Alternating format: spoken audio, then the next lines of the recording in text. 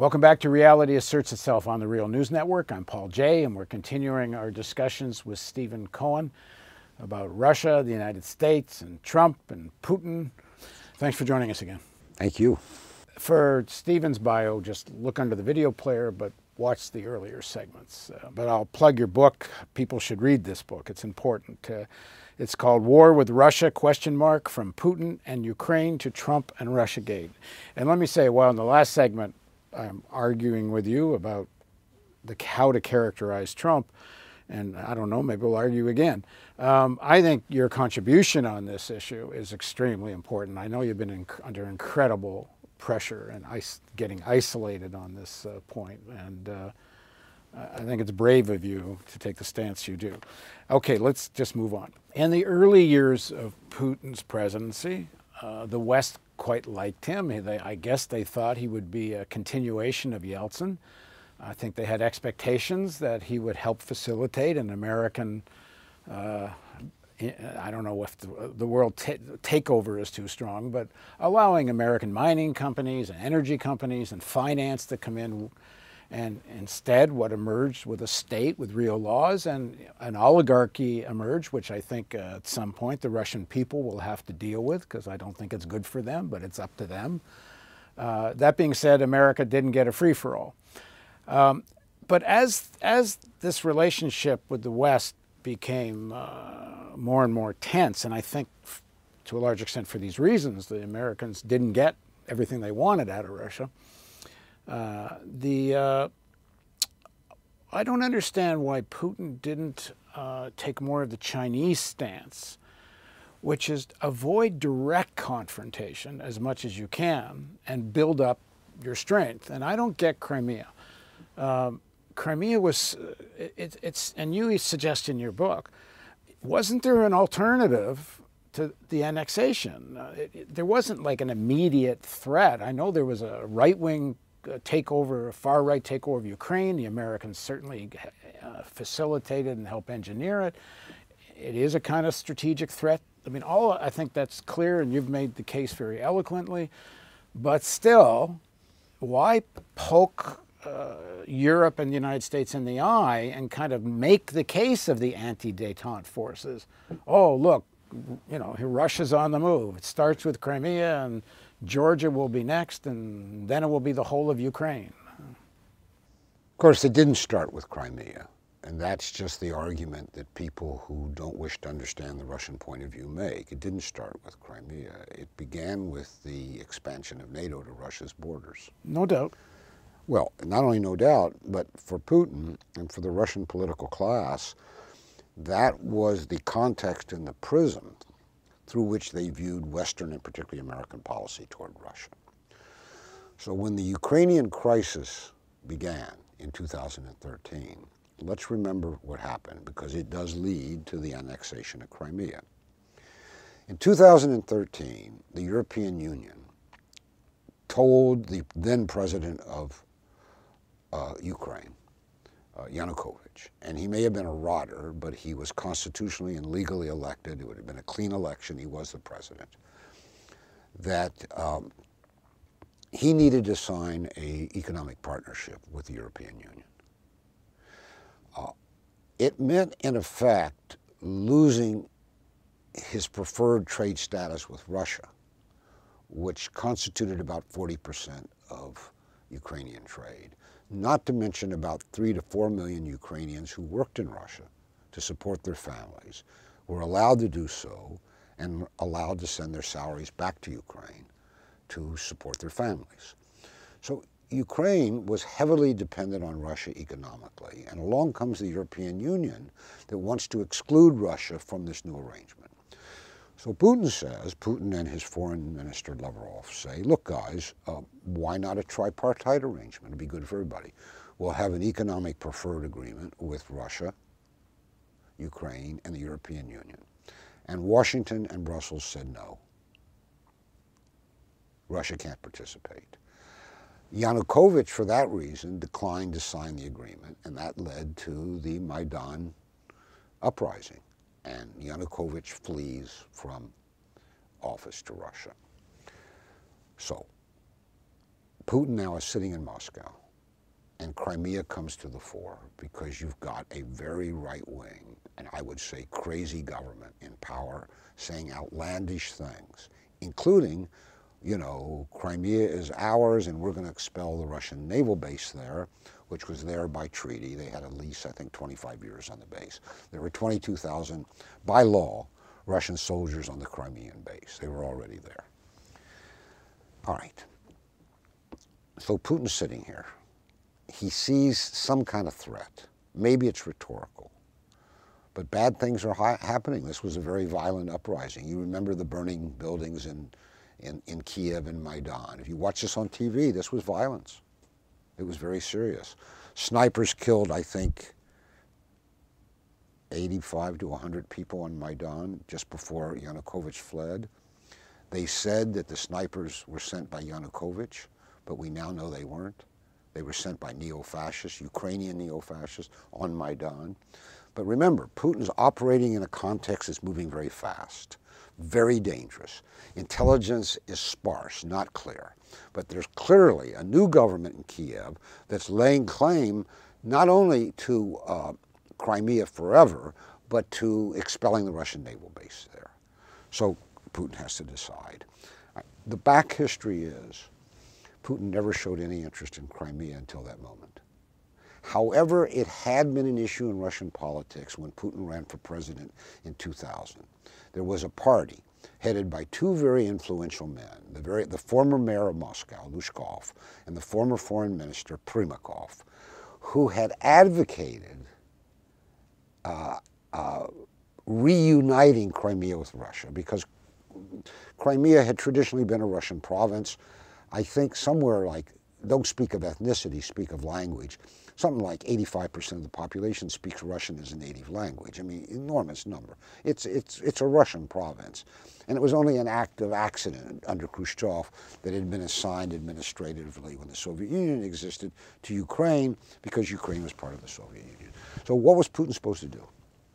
So to the extent that we know how he made the decision, he was told by his intelligence people, all leaders in crisis depend on intelligence, that take Crimea today through a referendum and peacefully. And by the way, they were polling like crazy. They knew they'd get 85 plus. They knew this.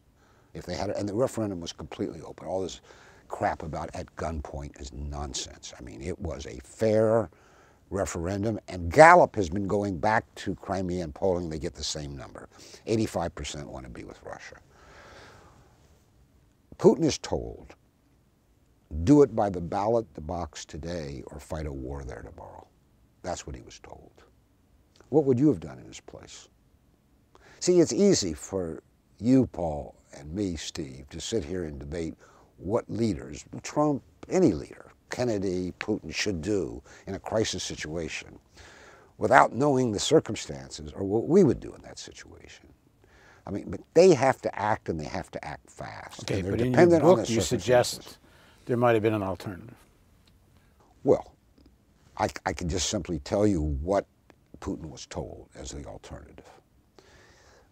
One group said you have to take Crimea now. The polls show Crimeans will vote to join Russia. There is an international law that referendums are binding and legal. We'll have a referendum, we'll get the result, and they'll vote to join Russia and we'll take them in. Do that. The other view was hold the referendum, but don't welcome them into Russia. Use it as a bargaining card with the West and Kiev when we see how the Maidan so-called revolution, it wasn't a revolution, but the Maidan coup, it was a coup against Yanukovych. Let's see what comes next. But that'll be a diplomatic card we could play. Go ahead and have the referendum. They will vote to join Russia, but that doesn't mean because they've requested to join Russia, we have to say okay. Just take that and say to the West, look, the Crimean people want to join Russia. We understand that that may be, difficult for you. Can we find a way to solve this problem, short of annexation? In other words, can we get guarantees for Crimea? So Putin was told that was an option, and he didn't choose it. And I try to put myself in his shoes and say, what would I have done? And the problem is I don't know the intelligence. For example, there is a report, I don't believe or disbelieve it, that NATO commandos were found on Crimea, on the peninsula. I don't know if that's true. Maybe it was scuttlebutt. Did Putin know it to be true? I don't know.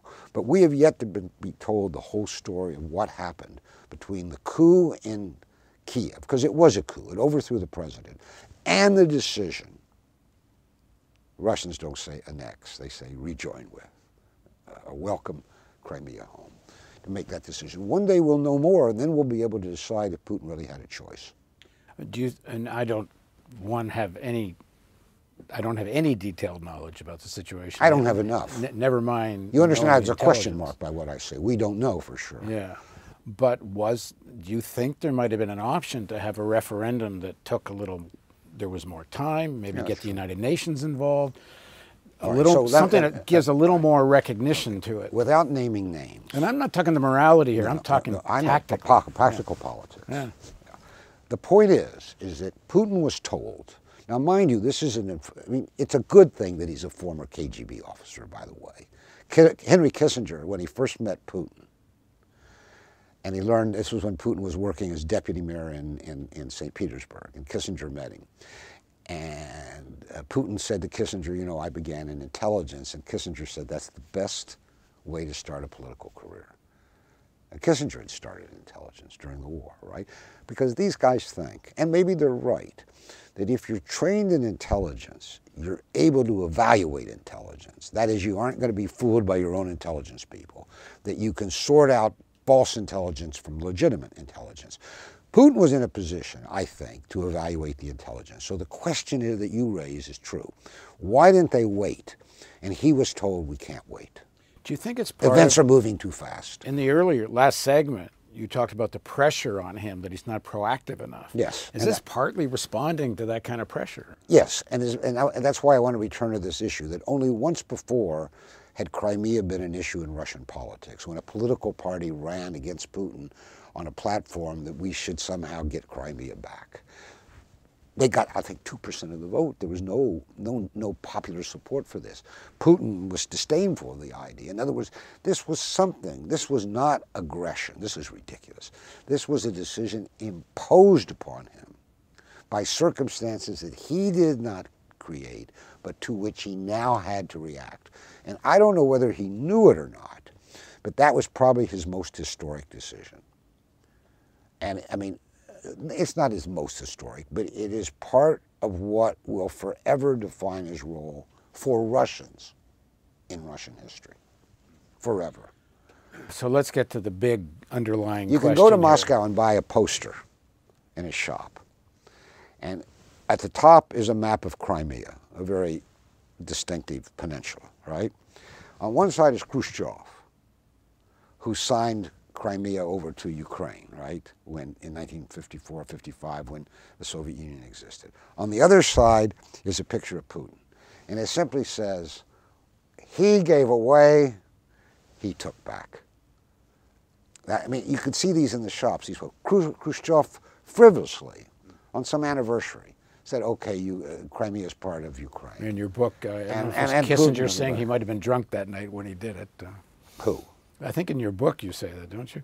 No, that's not me. Somebody said that Khrushchev might have been drunk the night that he gave Crimea. No, I didn't say that. I don't know. But somebody quotes Kissinger. Possibly. But, you know, these are, if you're a student of history, and particularly of political leadership, as I like to think I am, this is Graham Allison practically made a career of writing about the Cuban Missile Crisis and how the Kennedy team, right? He's famous for studying that as a case study in crisis leadership. And Kennedy comes out looking pretty good. Though, by the way, I would say Khrushchev comes out looking pretty good, too, because the Russian reaction could have been different. But now we have Putin in Crimea. He had to make a decision that was imposed upon him. Now, we don't have all the information, but we should be fascinated to study and understand this rather than demonize Putin for doing it. Okay, let me, this sort of big underlying question, because, I mean, Kissinger said that what Putin did in Crimea was an anomaly, that you can't extend anything from that. That does not prove that Russia's on the march and they're going to start threatening other Baltic states and all this. The Crimea is a very particular situation. Clearly that was not the predominant attitude of the West towards Crimea. So why, when it began under Yeltsin, but with Putin, and Putin seemed ready for it, why didn't the West assimilate Russia into Western capitalism? So we're turning the clock back Yeah, we're now going back to the end of the Soviet Union. Yeah, we're going back into the early years of Putin. And then why not let Russia join the EU? Why not encourage this kind of real mixing? We got to get the history straight, or at least the history you're talking about. If you're talking about the decade, the 1990s, following the end of the Soviet Union. I'm talking about when Putin comes to power. Well, he comes to power in 2000. Yeah. But but why didn't the West assimilate Russia after the end of the Soviet Union? Well, when Putin came to power. Well, you got the free-for-all of the 90s. But as that free-for-all had an American hand supporting Yeltsin through during that whole period. I mean, Clinton, unwisely, not only Clinton, Bill Clinton, not Hillary, and Bill Clinton, who was president then in the 90s, believed that he was assimilating Russia with his policy toward Yeltsin. That's what he thought. And he was so advised by people such as Strobe Talbot, all of whom should have known better. In fact, Russia descended in the 1990s into the worst and most corrosive economic depression ever in peacetime. Men were dying at 57. I think the collapse of industrial production was greater than it was during our own Great Depression. People were not receiving their wages or their social benefits. The middle class was being vaporized. Gangs were controlling large parts of the economy. Some people even think it was what people call state capture, that private oligarchs had captured the state. Russia was on the verge, if not of actually breaking up, of collapsing. Now, flash back to that moment, 1999. Russia, the largest territorial country in the world, even after the end of the Soviet Union, laden, stockpiled with every conceivable weapon of mass destruction, from germ, bacterial, chemical, nuclear. What if Russia had broken up? What if? We're talking apocalypse now. I would think that people would give Putin a little credit for holding Russia together, reestablishing control over the regions that had these weapons. But he's never given any credit. Russians themselves do, but in the West, imagine what would have happened. Now, it wasn't just Putin alone. He put together a team, a komanda, as it's called in Russia. No one man can do this. But he chose advisors who understood the situation. At the time, this was semi-welcomed in Washington. You remember that Putin came to see the second President Bush, and they went to the ranch, and Bush said, "I looked into his eyes and I saw a good soul." Mm-hmm. And other things like that. And I think you, Paul, are right when you say that they, meaning the people who control our foreign policy, thought that this would be the continuation of the 1990s, except that Putin would be a healthy and sober Yeltsin, that Yeltsin had become dysfunctional, unable to govern the country that the West wanted to assimilate. And when it turned out that Putin wasn't Yeltsin, even though Yeltsin put him in power, indeed, historically speaking, Putin could not have been Yeltsin, though he's never given his anti-Yeltsin speech the way Khrushchev gave his anti-Stalin speech. This is interesting. He's been urged to give this speech, by the way, the de-Yeltsinization speech, analogous to Khrushchev's de-Stalinization speech. He's never done that. People say he's too loyal to a fault. Too loyal. Putin, some trait he's got. And they criticize him for it.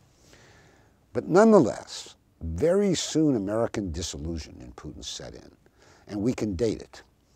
There was then and remains today a New York Times columnist, Nicholas Kristof, who wrote, I think it was 2003, maybe I'm off a year and a half a year, that he was greatly disillusioned, Kristof, that Putin had not turned out to be a sober Yeltsin.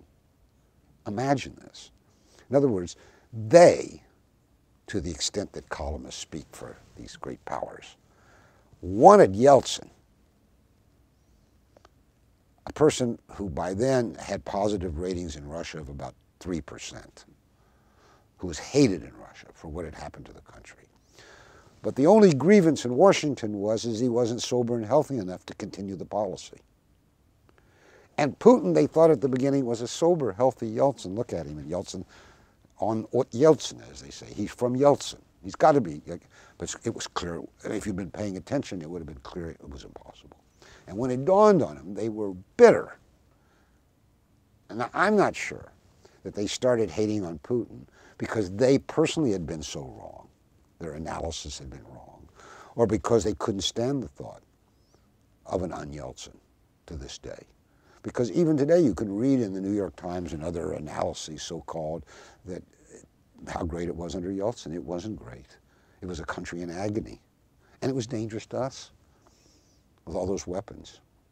So, you know, we've discarded history.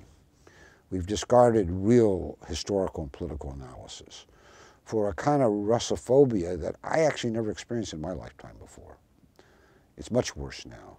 And remember one thing as we all go forward and think about Russiagate, which I think is going to be with us in one way or another for decades. But the Putin phobia, the hating on Putin, began long before Trump was a presidential candidate, long before. The two got fused together in Russiagate. The loathing for Putin and the loathing for Trump was fused into this thing called Russiagate. Now, who did the initial fusing? In my book, I argued it was our intelligence services, and particularly the CIA. We will see. I think we're going to have some investigations now. I may be wrong. I don't think it was the FBI, as people think. I think it was Brennan and Obama's CIA that got all this started. But this didn't come out of nowhere. This had been developing. This demonizing of Putin had been going on for years before Trump appeared on the scene. And then, bingo, it came together. And we're stuck with it, and it ain't going to go away. And I think it's the worst threat to our national security. I've said Russiagate is the #1 threat to our national security. In the book, I do the 5 greatest threats to our national security. The book is all short pieces. And Russia and China don't make the top 5. Russiagate's #1. Unfortunately, you're younger than I am, so we can't share these moments together. But there was the Cuban Missile Crisis, correct? Well, I was alive. I was very aware of it. All right. But it is said in the history books and the textbooks that it's the closest we ever came to nuclear war with Russia, Soviet Russia, correct? Yeah, if you listen to Ellsberg, we were seconds from it. Okay. And yet, because of the leadership of Kennedy, and I would add Khrushchev, because it takes 2 to tango, as Reagan said, these 2 guys averted Armageddon, correct? And that's the lesson we've taught our kids, and we teach it in our textbooks.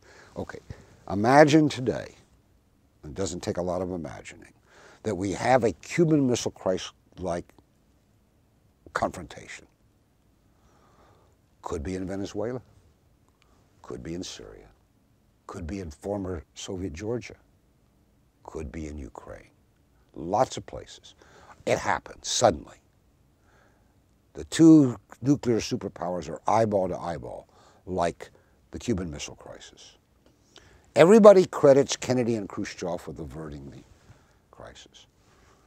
This happens tomorrow. Do you think the American political class and its media are going to invest Trump with the authority to negotiate a way out of nuclear war? The guy they've called the Kremlin puppet? And are they going to credit Putin, the guy they've so demonized, as a partner to avert nuclear war? They will not. And what happens then? And the answer is nuclear war. That's why I say we're walking on a razor's edge with this Russiagate demonizing of Putin nonsense. We need these two guys, whether we like them or not, to avoid nuclear war. And we have too many situations fraught with war with Russia, which could become nuclear war, more than we've ever had before. And the people who have contributed to these situations refuse to acknowledge what they've done. Above all, the mainstream media. What you and I are discussing today should be discussed in the major newspapers and television talk shows of this country nightly. And I guarantee you, decades ago it would have been. We've lost our way. And the new way is exceedingly dangerous. I agree with all of that, but I got a but. It's not just the MSNBCs and the Democratic Party that are making this so fraught with danger, but it's also the agenda of the Trump administration and the people around it. For example, in Venezuela, where Pompeo is a Koch brothers guy, the Koch brothers have a deep interest in Venezuelan heavy crude. Canadian mining companies have a big, deep interest in Venezuelan gold.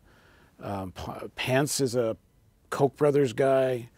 The agenda is a very aggressive agenda. So it's complicated by the fact that it's not like Trump. I have zero faith in Trump as someone who might play such a constructive role. You don't have a choice. We don't have a choice. You don't. No, you do not have a choice.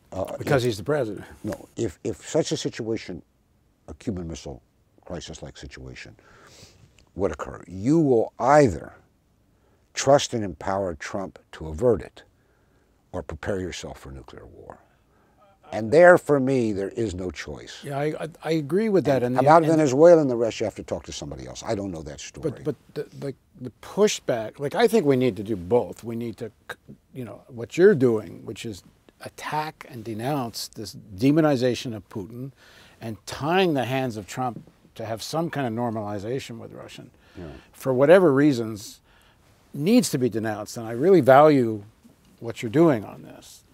I just, as I said in the earlier segment, we need to talk about the aggressive militarist agenda of Trump as well. But that happens every day. I mean, my truth is maybe, there are not many people that speak what I think is this truth that I've spoken to you. And the bashing of Trump is ample and maybe not sufficient. Maybe there needs to be more. But we're at an interesting moment now. We are now approaching a new presidential season in this country. Can I just intervene for just a sec? The problem here is both on Venezuela and Iran. The Democratic Party foreign policy establishment is on the same page as Trump. Netanyahu's on the same page as Trump. The Saudis are on the same page as Trump. Like when Trump throws this missiles into Syria after the supposed gas attack, Chuck Schumer says, finally, Trump's acting as a president. Like the problem is that as much as these guys vilify and are dangerous, these guys meaning the Democrats and that whole establishment are dangerous on Russia. I don't disagree. They'll converge with Trump on some very dangerous stuff in Iran. I don't disagree. So, but that brings me to my final point, I guess. Because we are at the time we are in, we now have, I think at last count, 19 or 20 Democratic would-be contenders for the presidential nomination, 19 or 20. We need to ask ourselves which, if any of these people, see these dangers clearly, and ask them. But I have a feeling that the mainstream media will not ask them because these are uncomfortable issues for them. I also think that the one candidate who has embraced a position similar to my own, Tulsi Gabbard, was immediately attacked by NBC, as you know, scurrilously. that it's a question of what kind of discussion, because according to our democracy, these existential issues that you and I have discussed are discussed during presidential campaigns. This is when we clarify and make our choices. It seems to me this is unlikely to happen, partly because the mainstream media doesn't permit voices like mine any longer, though they used to welcome me. I used to work for them. It'll be interesting to see how they treat Tulsi Gabbard, who's the closest to this kind of anxiety about the new Cold War with Russia, has taken positions on this. There may be others, but I haven't noted them yet. We'll see how if there's an attempt to suppress her view or to give her fair time. Now, she'll have to do well in a primary somewhere to get that. But it's a little discouraging that of 19 or 20 Democrats, only one thus far has spoken with some clarity about this, what I consider to be the #1 existential issue, the danger of war with Russia. Well, you're certainly welcome on the Real News Network. Well, maybe you should have Tulsi Gabbard. Oh, we have, and we will again. Oh, you have? Good. Oh, yeah. We've interviewed a couple of times, and we're actually just arranging another one now. Oh, that's good. Yeah. That's good. All right. Well, thank you so much. Well, I hope this is just the beginning of a conversation. Today or tomorrow? Another day, but a beginning. Appreciate it. Thanks very much. Very much. Thank you. And thank you for joining us on the Real News Network.